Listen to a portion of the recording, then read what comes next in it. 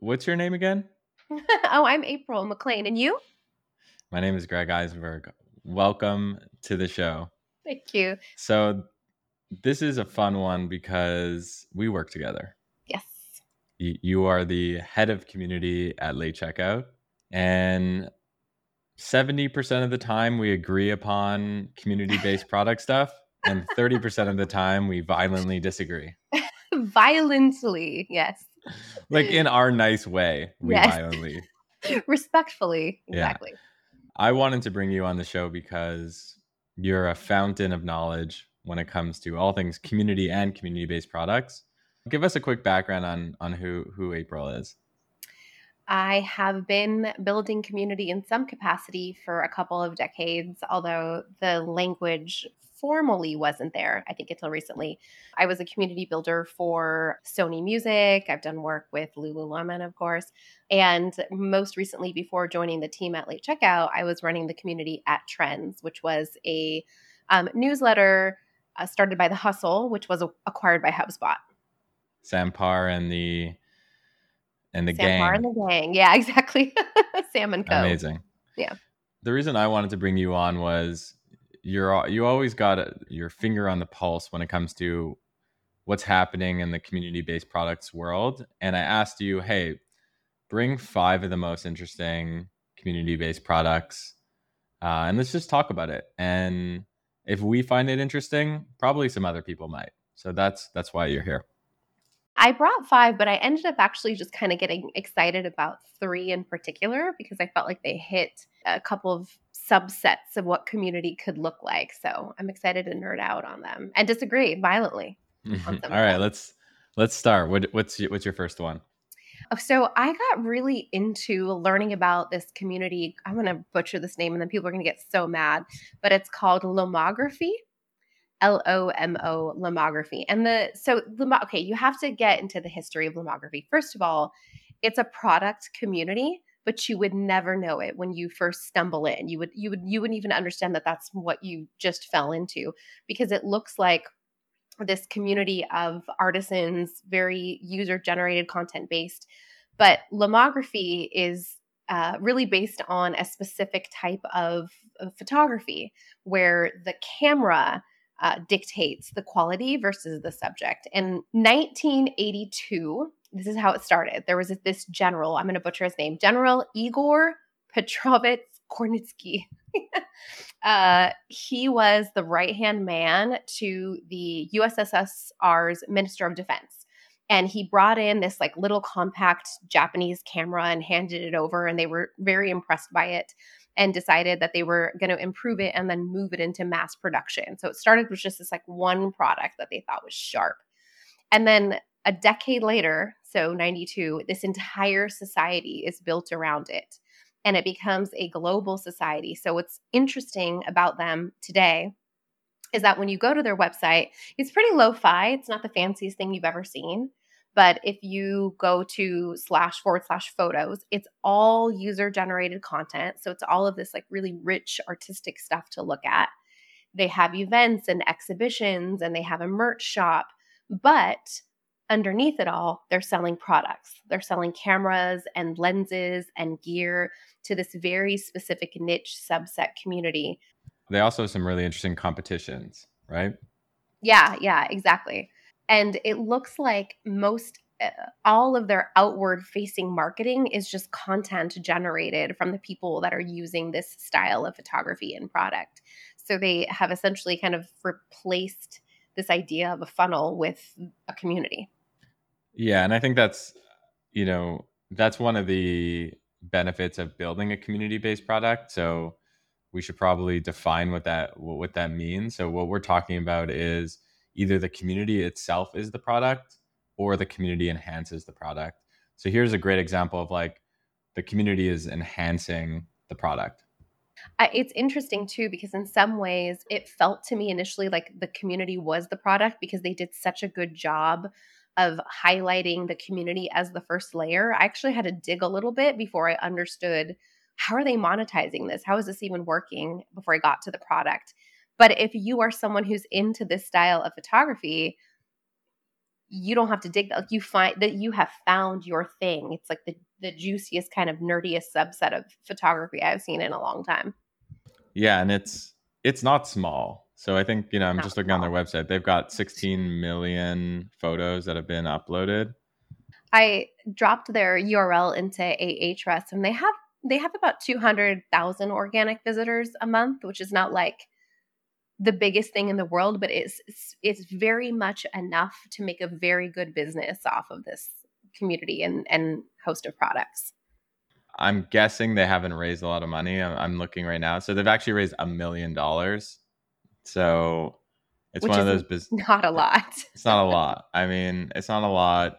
I think what's also interesting here is like the big players are probably not going to go into this space. That's exactly right. Yeah, this is definitely too niche of a subset, I think, for them to worry about that style of competition. Uh, I also feel, in terms of their raise, it's such a legacy product at this point. I mean, I wish I could say that 1982 was fairly recent, since I was born around that time, but it's actually it's been quite a while since this has been going, and it had such a stronghold in its origins were in Vienna, and it just made its way globally to where I think they said they were in, I don't know, 42 countries right now, their community. Yep. It's wild. Yeah. It reminds me of a post I posted 2 days ago on Instagram Hmm. about being a nerd. So I said, Hmm. the way to financial freedom is being a nerd. Yeah. And I define nerd as a nerd is you can't talk about 99% of the things you care about with 99% of the population. The guide to nerd based companies. Number one, be the biggest nerd you could be. Number two, attract other nerds like you. Number three, and this is what they're doing, build products for nerds. And number four, have fun.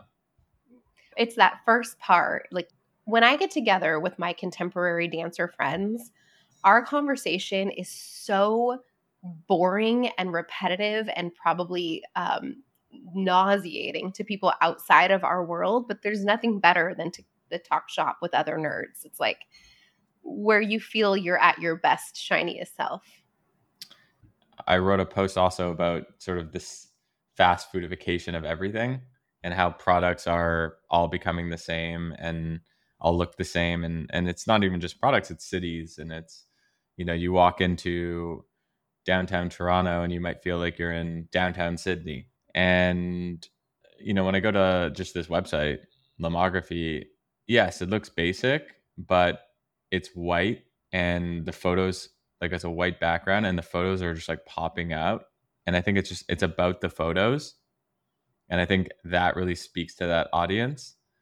And what might look really ugly, quote unquote, to us, let's say, might look beautiful to them. I had this experience yesterday. I was meeting with this woman who, again, to reference dance, I'm in the dance world. It's a big part of my life. She owns this kids dance studio. And I was thinking about her website as I was driving over there. I'm thinking in general about how dance studio websites to me are really awful. It's like clip art logos and a lot of pink and some sparkly gifs, and I've always been a little bit judgy, I think, on that front.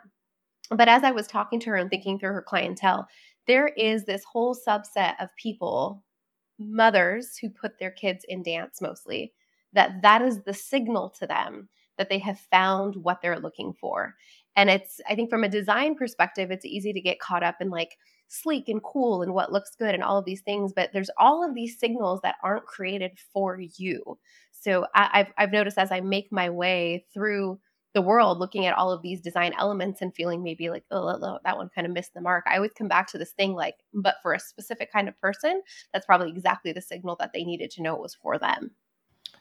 Yeah, and I think from a web design trend perspective, what you're going to start seeing more in 2023 and 24 is custom fonts, that that Y2K aesthetic of like really big eye-popping design, like less of that like clean cut sterile millennial colors. You're going to see this trend towards website design that feels very custom and feels very not afraid to use colors and stuff like that. And I think that's the reason why that's happening is because of web design for niche communities and creating experiences that really, really connect with them. Yeah, I agree. And I also think Apple kind of gave way to this like this cookie cutter approach to like, the clean sans serifs and the really minimalist. And we were so hungry for it. And you always see the pendulum swing when it comes to design, but it just kind of leached everything of personality over time. And I've been excited to see, in fact, late checkout, Recoleta was one of the first things I fell in love with. I'm like, oh God, it's such a breath of fresh air. Yeah. Okay, so that's number one. What's number two? Okay, so number two, I think is we'll probably spend the least time on this because I just feel like it's a micro version of what these things can look like. If you think about Lomography, there was a product first, and then they built a community around their product. And usually, when you have communities around a product, they're serving one of four specific purposes. So they're for acquisition. Your community exists to bring you more customers internally, at least. They're for retention. Your community exists because you're trying to hold on to maybe a subscriber base longer. The third is they're for success or support. So they're helping each other use the product better, which also is retention, but also reduces like support calls. And then the last is they give you user generated content that you're using to do something. So you have all these like sort of North Stars of these various communities. So with Lomography, they have a product, they built a community around it. With this other one, they started with a community, and the woman who was running the community, I don't think ever had any intention of building an audience, but I think she applied this kind of classic community-based product framework that we like to talk about. And it happened during the pandemic. So in 2020, when the world shut down, March 16th, I think it was, this woman, Barbara, and she was not an entrepreneur in the least, started this Facebook group called View from My Window. And the idea was she was looking out her window one day and realized this is going to be it for me for a while. Like what I'm seeing outside my window right now is what I'm going to see for the foreseeable future because we're on lockdown. And how many other people are having this same feeling? And what would it be like if I could see the view from their window as well? So at least we had a little bit of reprieve from staring at the same four walls. So she started this Facebook group. She called it View from My Window. And when I tell you that it went viral or caught on, like I can't even overemphasize the popularity and how hungry people were to see other things at that time. I joined the community really quickly. I submitted my photo. This was in March 2020. My photo did not get approved and posted until November of 2020 because that's what her backlog looked like. It's like people couldn't get their pictures in there fast enough. So I'm just going through the group. There's almost 3.6 million members, and it's still growing. It grew 6,000 members just this week alone. It's huge. What do you think about Facebook groups as like?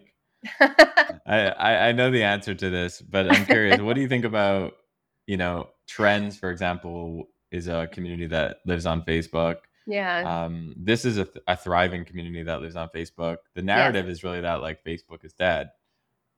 Is there room to build your community on Facebook?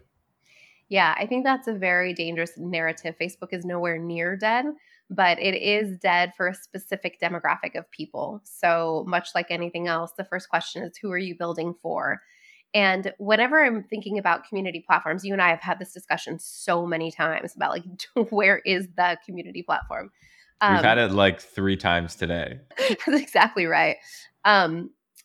One, there's never been a de facto, but two, I wonder if there ever will be, because the thing is, you and I like to be in different places than my 20-year-old daughter, than my, 70-something-year-old, my mother's not 70-something, but for a certain subset of people who are still on Facebook, it works. The question is always what's more important in the long run, user experience or traction? And I think for a lot of people, traction is more important. So they would rather sacrifice, like Facebook has a lot of drawbacks to its groups, a lot. And they would rather sacrifice those features if they can get quick traction than try to get people to build a whole new habit. Compelling people to return to a platform every day that they don't already have baked into their daily lifestyle is like, that's the stuff of separating the wheat from the chaff for sure. Full disclosure, like we launched a community on Mighty which Mm-hmm. is a great community platform. And we It launched it is. for You Probably Need a Robot, which is an AI community, a free community anyone could join. And we realized it wasn't the right platform for that community. And we realized that, hey, we have to consider potentially moving off because, maybe if we want bots to exist, we need to go to some place like Discord or Slack that you already have these AI bots, like, Mid-Journey bots that, people could see these images and it just flows right in there. So, and also, like, we took a poll on our private Twitter and people were just like, we want Discord or Slack. So it just goes to show you that there's room for all sorts of cuisines. You might like Italian, but I might like Japanese. But I think you're right. I think when it comes to community platforms, there's room for a food court, Mm, and it's really more like a food court than just like a single restaurant. yeah, And Facebook does play a really, really important role in that food court. I agree. There's also just tons of people who wouldn't consider themselves community designers by any means who have launched really successful Facebook groups and just kind of learned through trial by fire. And I don't think they would be able to learn those lessons if they had launched anywhere else. What don't you like about Facebook groups?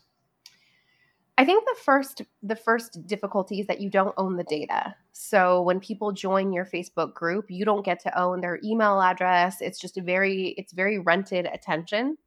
And while there's workarounds, they're very manual or they could probably disappear in the blink of an eye if Facebook just flips one little switch.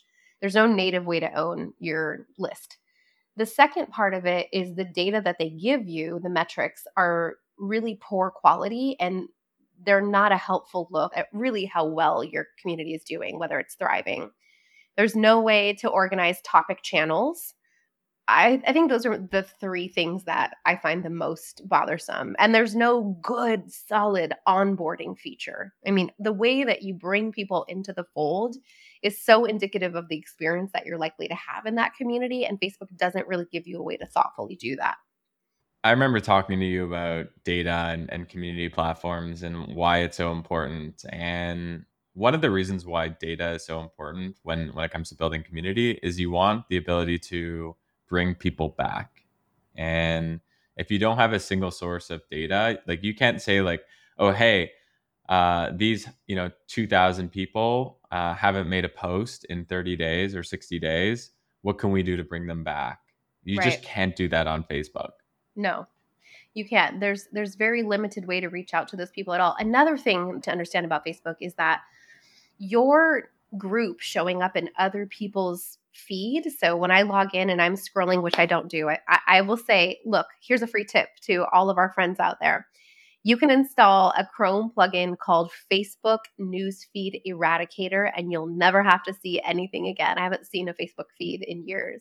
But for those who do scroll their feed and you see things come up from groups that you're in, that's wholly dependent on Facebook's algorithm. And there's nothing that you can really do to affect that to any great degree. And baked into your metrics is included. So when they say like active users, they're also talking about people who scrolled past your group as they were scrolling on your feed. That's not an active user. That's not someone who actively came to your group and participated. So there's so many false data points baked into their metric system. View from my window, though, back to Barbara and her story. Like I said, it took off like hotcakes. And what's extraordinary about it is that as you're scrolling, you see someone's like gorgeous view from Paris. They're on a Parisian balcony. And then a minute later, it's like some Appalachian view. And then you're in, it's just an alley, just a concrete alley and a puddle and some sewer. And you really are getting the sense that you're seeing the world through the lens of it's a total Sonder-like experience. So as this thing got more popular, she did the classic, like listening to what people say to consider how you might be able to productize off of this, and ended up creating this coffee table book that lived forever by the same name, A View from My Window.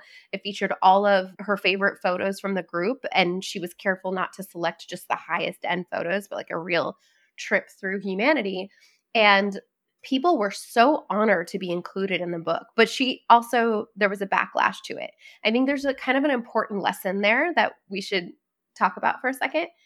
This poor woman got a whole lot of flack for creating this product because people were in the community saying like, oh, is this what this is for? Or you didn't tell us you were going to be using our photos, or hey, if you're profiting off of this, shouldn't we all get a piece of the pie? Granted, it was probably the minority, but the minority are always the loudest. But there is a little lesson in there around how you manage expectations inside of a community, because once you break trust with the community or members start to feel bamboozled, it's very difficult to ever dial that back. And that's probably maybe the one differentiator between somebody who has like a real community experience behind them and someone who's just kind of winging it as they go along, is understanding how to manage the expectations of your members. So if you were running that community, what would you have done differently? I wasn't active enough to know how she led into the idea. From what I can see, she posted one day, hey, we're going to turn this into a book. Here's and never expected the backlash. Just thought it was going to be this really well-received announcement. And I think what I would have done is long ago started seeding conversations about like, what are the ways that we can memorialize what we've produced here? What are the ways that we can, because what happens is community members start coming up with the ideas themselves. And when they think it's their idea or when they contributed that idea, there's much more like kind of ownership and grace in terms of they're so excited to see that you're creating this thing that they had an idea over. So I think if I was going to do something like that, I probably would have started many conversations along the way, like leading down that path first. Also being open to maybe a book won't be the thing. Maybe as the community speaks to me, there will be other things that emerge that I can respond to. So it's not really about manipulating them towards your answer, but that's how I would have looked at it, like deep transparency.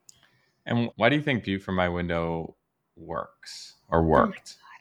Let's break that down, because I think it's going to be helpful for a lot of people listening who are trying to create their own version of this in whatever space they're in. AKA, how do you create a viral sensation? Okay, Greg. Well, if one of us is a viral expert, it's certainly not me. So that seems like a setup. But a while back, I heard Seth Godin talk about this restaurant, this Thai restaurant. I think it's in Queens. I'm not positive, but it's like this tiny, tiny little hole in the wall place. And this restaurant was not in any Michelin guide. It wasn't popular by any means, but there was a small niche community called Chowhounds that caught wind of this Thai restaurant. And something happens when Chowhounds start talking about a restaurant, which is usually, if it's a popular restaurant, I go there. And we don't go to Hole in the Walls, but all of a sudden, if it's being mentioned, we're going to go there. It got mentioned in, some very common publication. I wish I remembered what. And the place went gangbusters. So this Thai food restaurant has done an incredible amount of revenue. It's extremely profitable. It's very hard to get a seat inside of it. It took off because it somehow appeals to this niche set of people. And somebody once asked Seth, like, do you think that the owner knew what she was doing? Because the way that she conducted her business really kind of played into the desires and wants of this subset of people. Like, she didn't explain certain things on the menu. They don't offer any pad thai, which is like every American's Thai go-to. And Seth used this term that I would use now to talk about Barbara, the woman who started View from My Window, which is that she had naive wisdom. I think part of the reason that this worked wasn't anything that was highly strategic or well thought out, but I think she had the naive wisdom to understand that this pandemic just hit.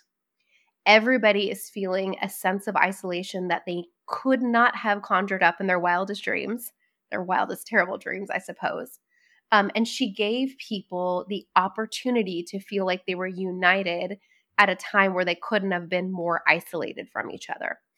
So one, I just think she got kind of lucky and she knew to capitalize on this flexion point, I guess, in society.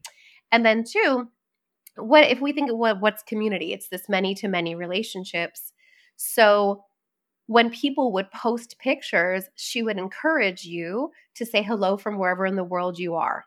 So here's my view out my window in Austin, Texas. And then people are like, sending love from, wherever it was, Tuscany, hello from with their picture of Minnesota. And it was so bizarre to just feel like you had all of this connection to people and places that you would never think of. I think that is so addicting. And I think that human loneliness is its own kind of epidemic and pandemic, as it were. And she just happened to blend those two things really, really well. The slogan from View from My Window summarizes everything perfectly. The slogan is, it's just someone's little corner of our world. Our And world. our world is the key phrase. The big thing that she hit upon was during a time when everyone felt siloed in their own rooms, couldn't go and hang out with loved ones, couldn't go to their places of work. Yeah. She created a space for people to experience what it means to be a human being, which is a very social experience.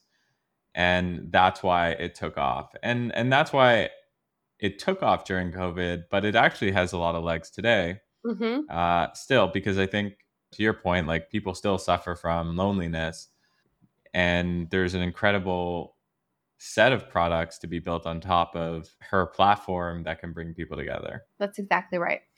One of the things that I feel so fortunate about is that I am in community, and that I'm working with a team like us, like our team, that really does look at life through a community first lens. And the reason that feels so lucky to me is we happen to find something that is good for humanity, that reduces human loneliness, and that happens to be a brilliant business strategy.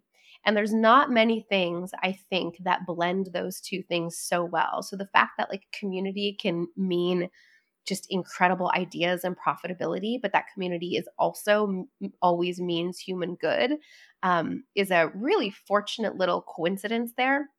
And I believe that they were inspired by View from My Window, because I actually think this came later, but there's this other website called Window Swap, window-swap.com. It's actually my favorite website in the world.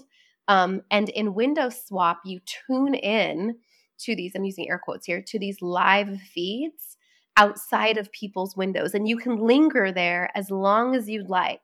And it'll tell you in the corner where in the world you are. So it'll tell you you're in Germany, or you're in Manila, or you're in Jakarta, wherever you are. And it's all of these volunteers globally who agreed to set a little camera looking out their window so that you can like drop into their home at any time of day. And sometimes if you watch long enough, you'll catch glimpses of their life. Like I'll see in the reflection of the window that they're cooking behind, and I'll hear the pan and the sizzle. And there's something so emotional about that you're in space with someone who's alone in there, and what you wish you can say, like, you're not alone, I'm hanging out with you, like I love this view of yours. You can't, but there's something just so powerful about connecting people that way. It also brings us back to what really got me excited about the internet in the mid 90s when I grew up on it, which is it was weird. It was a weird place. Great. And Yeah. it was a weird public place. There were places that you can go to that were public, that you can have some sort of shared communal experience. What's really cool about both of those products, Window Swap and View from My Window, is that it does feel like a part of the fabric of the internet. It's a public space that you can go to, that you could experience something, what it means to be human, what it means to nerd out, and just experience something versus, the traditional feed based experience that a lot of us, experience for 99% of our internet. 99% of people's internet experience today is consumed via feeds. So I think what's really cool about Window Swap is they created like a custom app, custom experience. It's unique. It's got a good name. Greg and his names. I mean, it's got a good name. It's got a good name because like both actually have wonderful names. Mm-hmm. Because both of them really tell the story of what exactly it does. A view from my window, and I think going back to what you were saying around community based businesses and why they often outperform, I guess, is the word of mouth on these community-based businesses are just so high. Mm-hmm. Meaning, like, I just heard about these two products and I just want to tell everyone about these products now. Right. And the same thing is true with the Thai restaurant that you mentioned, which, by the way, was outside Queens. I think the story is it was outside Queens. And the fact that they don't have a pad Thai is such a core feature of the experience, because everyone expects the number one thing to be on the menu to be a pad Thai, and a great community experience, a great community-based experience speaks to the minority, not the majority. That's exactly right. It's just the right signal. And to drive this point home even more, the window swap site, Yeah. I feel like I'm doing somebody a favor when I share that site with them. Like I'm gifting them. I'm Yeah. going to give you this gift of the site that's just going to like develop more empathy and love. And how often do we feel that way when talking about products? Like that's when you know you've hit something magical, when you feel like you're gifting somebody by being an ambassador, not just like, you know, here's my Instagram post of this protein powder that someone's paying me to talk about. Totally different. All right. What's your number 3 product? Okay. So community-based we did product, then community, then product. This one is more like community is the product, but it's a physical space thing, not a virtual thing. So it is Common House. I'm sure you're not surprised that I'm bringing that up because I've brought it up many times in the past. But Greg, I'm so damn enamored with this. I don't even know what to do with myself. It's like seeing people build the world that I want to live in. And I'm so desperate to know how their business is doing. If anybody from Common House listens to this, can you just send me a message? I deeply need to know where you're at. So Common House, the first one that they built, they have like a flagship space. I believe the first one was in Charlottesville. That was their downtown Charlottesville. It's a couple of guys who were really interested in how old society used to knit community together. So if you think about bridge clubs and supper clubs and all of those things where people used to come together for purposes pretty regularly, and they had all kind of started to dissolve. So these two guys decided to create physical spaces. They bought this huge, gorgeous, historic building in Charlottesville. And now they have one in both Chattanooga and Richmond. And they just turned it into like a common house. It's a space that people come together.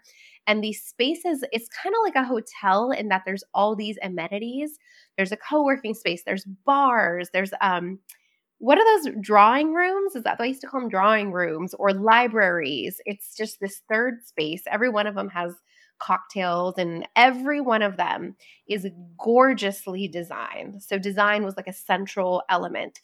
And they're just trying to recreate this idea that there could be this space where you can belong, you have to pay a membership fee, and that you can form connections to all these people in a physical space again. And it just, for me, it symbolizes all of, there's a lot of things about history that I would rather not bring back or see amplified again.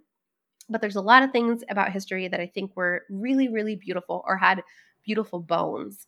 And this resurrects those bones. And I so want to know that they're succeeding and doing really well, but I have no data. I think they were called salons, right? Yeah, exactly.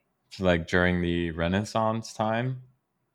I mean, neither you or I are history buffs, It's but the not my idea is, thing. Yeah. Yeah, but the idea was, I think it was after the Renaissance or during the Renaissance, these essentially like groups of people who would connect around in different coffee shops and areas, and they called them salons. And it was just, writers and poets and artists, and they would go together and discuss ideas for long periods of time. Mm-hmm. What you're kind of talking about, Common House, Mm-hmm. feels a lot like a modern day salon. How does Common House not become Soho House? So I live in Miami, Mm-hmm. and I was just at Soho House, and it actually felt the opposite of community. Like people were kind of just in their own world. It didn't feel very cohesive in terms of the community that was there, and it felt like there was a particular type of person that they let in. Mm-hmm. I'm not a Soho House member. I was a guest of someone. I see. how do you make it exclusive, not exclusionary? That is such a good question. And actually, one of the first things I thought about when I did come across Common House, especially because of the way it looks, like it's just very beautiful. And I think that kind of elevated, curated kind of gastropub vibe tends to appeal to certain subsets of people and not others. And I do love the question about how do we keep this from being a Soho house, because I think the absolute key to this is how relationships are being fostered inside of those spaces. Never been to a Soho house. I've never been to Common House. But from a community design perspective, some of the things I think about are how often you're allowing members into the physical space to just do their own thing, to co-work, to eat, to drink, to whatever, and how often you're actually providing any sort of programming or direction or opportunity for them to be making connections with each other. And I think there's this element of community builders not wanting to ask too much of their members. I've seen this a lot where people like, they don't want to program too heavy. They don't want to be too restrictive about things. But I think that we have a lot more freedom to create the world that we want to see in our community than we think. And we let a lot of that power go. So if I were putting myself in the shoes of the Common House guys, there would be just specific requirements about how people participate in the programming in order to be a member. Because if you want to go work and get out your laptop and bury your head, or if you want to hang out with your best friend, go to Starbucks, go to the cocktail bar down the street. If this is a social club, it is our responsibility to foster relationship before anything else. Otherwise, this probably isn't the space for you. I think that's how I would approach that. Did you notice what kind of hat I'm wearing? It's a hotel. It's yellow and very cheerful. So I just got back from an incredible vacation. Oh, yes. Probably the best vacation I've ever gone on. Is that right? I think so. Okay. It was at a hotel called Palm Heights in Grand Cayman. And I'm wearing a yellow hat right now. I haven't taken it off since I've been there because I had such a good time and so proud that I'm a part of their community. Oh my God. If you're watching this on YouTube, you can see here's a Palm Heights coaster. He's all in. Here's our Palm Heights notebook. Not the notepad. I'm not going to, I've got more, but let's just stop there. And it really does feel like a community-based experience. And I'll explain why. Actually, I texted David Spinks as soon as I got there, basically. And I was like, who's a community whiz. And I was like, you got to go stay at this place. So first of all, it's kind of like the White Lotus. I'm setting the scene. Okay, I'm setting the scene. Picture, Cayman Islands, white sandy beach, maybe like 50 rooms there, very small. Everyone kind of knows everyone at the space, like all the hotel guests. Oh, there's someone new from Finland who's staying with us. Like everyone knows everyone. Sat down for dinner. Waitress is like, "Hey, I was with my girlfriend. What are you guys doing after this?" And we're like, "I don't know, I'm going to sleep." She goes, "Oh, there's a secret bar just for hotel guests." And like I checked Google Maps, it's not on there. Never heard of it. Like not on their website. And walk in there, there's like me and a few other people, and there's like people doing interpretive dance. And I was like, this is the weirdest kind of experience of my life. And then and that sort of programming and those sort of like if type experiences is what drives a lot of these community-based experiences. And for me, I had never gotten that out of a hotel. Usually when I go to a hotel, even if it's a nice hotel, it's a 5-star hotel, it's just, a 5-star hotel is luxury, but it's not a community-based experience. I was meeting people every day. There's programming. There's 5 or 6 or 7 or 8 things you can do. And I think more and more people are gonna seek experiences like this, and they're willing to pay extra for it. I don't think that people have ever been as hungry for community as they are right now. And I also don't think it's ever been easier to keep yourself out of community as it is right now.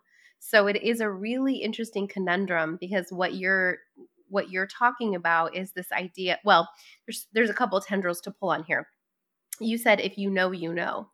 And so how do you get to I'm sorry, I'm so delighted by the fact that you're wearing this hat now that I know the story, that it's just like you're so proud and happy. Oh yeah, I'm like proud dad moment Yeah. vibes, you know? I have Well, no like they didn't pay me to go there. I didn't get a you discount. Like I just had a really good experience yeah. and met some really interesting people and just felt like I was a part of something bigger than myself. Well, and think about what you texted Spinks when you got there, and you just Yeah. told me about it. And you feel like you're sharing something good with us. You don't feel like you're evangelizing a brand, right? Like that's the power of a community-based experience. It's like people can't wait to tell other people. And I think a lot of businesses, I'm sorry to use such harsh language, but I think a lot of businesses delude themselves into thinking that they're creating a business or experience that people are just can't wait to talk about, but very few are, at least not in this capacity. I'm reminded of there's this book called You're Invited that I really enjoyed reading a while back, written by this gentleman named John Levy. And I think John lived in New York and he used to host these community dinners. And the way it works is he would personally invite a small subset of people, 10 to 15 maybe. And the rules were you weren't allowed to tell people your name and you weren't allowed to tell people your occupation, and that the group as a whole cooked the dinner together, prepped and cooked, ate the dinner, cleaned up the dinner together. And it wasn't until you sat down to eat your meal that you could finally talk about your name and what you did. And he would have like Pulitzer Prize winners and just these incredible high caliber people. But it was a level playing field while they were cooking that meal because no one could use their work or career as an identity. So it was such a purely communal experience. It wasn't based on what people could get out of each other. And the fact that they had to clean together and prep together and do all this work, they would come out with it's almost like taking what would 6 months to a year of forming a friendship drip by drip and just compressing it all into a 3-hour event. And I think that kind of stuff can be so incredibly powerful, that communal based experience. People couldn't wait to invite more people. They always had more people they wanted to add to the list, and he had to keep restricting and keep restricting. So there's something, this evangelism thing is the key, I think, to these experiences.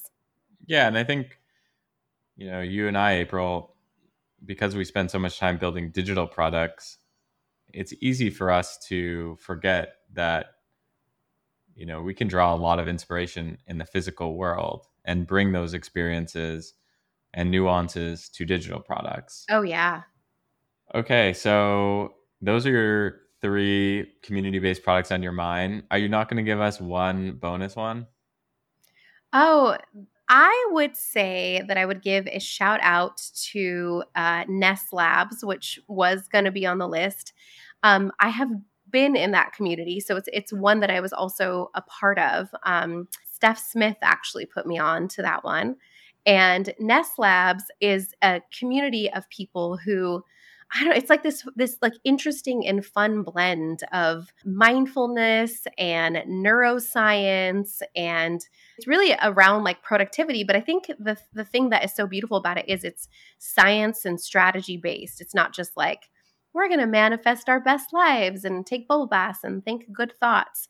But she's really done a beautiful job of unleashing that community because she gave kind of just the right parameters around what community should look like and all of these best practices, and set the tone, and the community just ran with it. There's like, if you were to, last time, I'm not in it anymore, but you would click the event calendar and there was just endless events on deck that people were self-organizing without any sort of additional resources or support because they were so interested in talking about these practices and being a true community of practice. I think communities of practice have a really, really special place in my heart because there's something about learning and practicing a skill set as a group versus just like, feed and comment and chat and blah, blah, blah. But when we're actually putting these things to practice together, that makes a community incredibly sticky. So shameless plug, I get to do a shameless plug right now. We're about ready to launch Late Checkout Land, which is our community that is really based around bringing founders and leaders and creators and builders together who are really interested in this intersect of product and community and how these things can just create this highly kind of sticky space for people to hang out and learn things. And one of the things I think about the most when I'm thinking about this community is how do we turn this into a community of practice on a real ongoing basis? That it's not just, hey, here's more things to consume and read, but it's like, here's how we're going to get together and actually take steps towards mastering these skills and these frameworks and like building the version of the world we want to see. Last thing I'll say on this is Cody Sanchez had recently talked about, like, here's some questions that I like to ask myself every Sunday night. It was this list of questions. And one of them was, what did I do this week to help build the world that I want to see? And I think about that a lot. It's like, am I just doing busy work, or what are the ways that I'm actually creating the world that I see in my head as the ideal? And that's part of what I think about with Late Checkout Land is like, you're going to bring together really, really high caliber people. And that means that you can arm them and unleash them to make some incredible changes. Like, how do you do that in a way that's more powerful than just consuming content? How much does it cost to join Late Checkout Land? I'm so glad you asked that question because Late Checkout Land is absolutely free. Yeah. It's free, but if you're joining and you're applying, yep, we want you to be active, and we want you to take it seriously. It's more fun. It's more fun for everyone when, people there are, want to collaborate on ideas, want to share frameworks, want to be a member and be active. So I think that's our only ask. And it also is a really good community design principle in general is most communities need to have a gate. Because if community is just like a business, and that if it's for everybody, it's just for absolutely nobody. So I will say we're only letting in 100 people to start, and we're curating that list, like physically going through every single and just sort of choosing. And part of that is because those first members really set the tone and the culture for the way that people treat each other and the way they show up and the way they engage. And so we're going to be really picky about that, but it will be a great place to hang out. Where do people go if they want to sign up? They can go to latecheckout.studio/community. That is our go right now. If you're on go your right phone, now. do it. If you're on a website, do it. Plus you'll be able to see our website, which is an example of, I think, a non-sterile, interesting Recoleta for the win. There you go. Yeah, plus you get to hang out with Greg and I. Like, Greg and I are actually going to be active in that community, that's true. Which I think that's is a true. huge win. Yeah. I think so. We think so. We think so. Okay, cool. Well, April, I can't believe I get to work with you on a daily basis and have these conversations. It's cool that other people are going to witness our convos because we would have this behind closed doors. So it's cool that we're having it with everyone listening. If people want more April, which you're crazy if you don't want more April, where do people go and follow you? AprilMcLean.com, MACLEAN, but I'm on most social platforms under Ms. McLean, MIZ. I chose it years ago and it was like, it's too late. I've been at it too long, so we're stuck here. It's okay. It's kind of amazing. You have your Greg Eisenberg is your handle on everything. Like, you won at that game.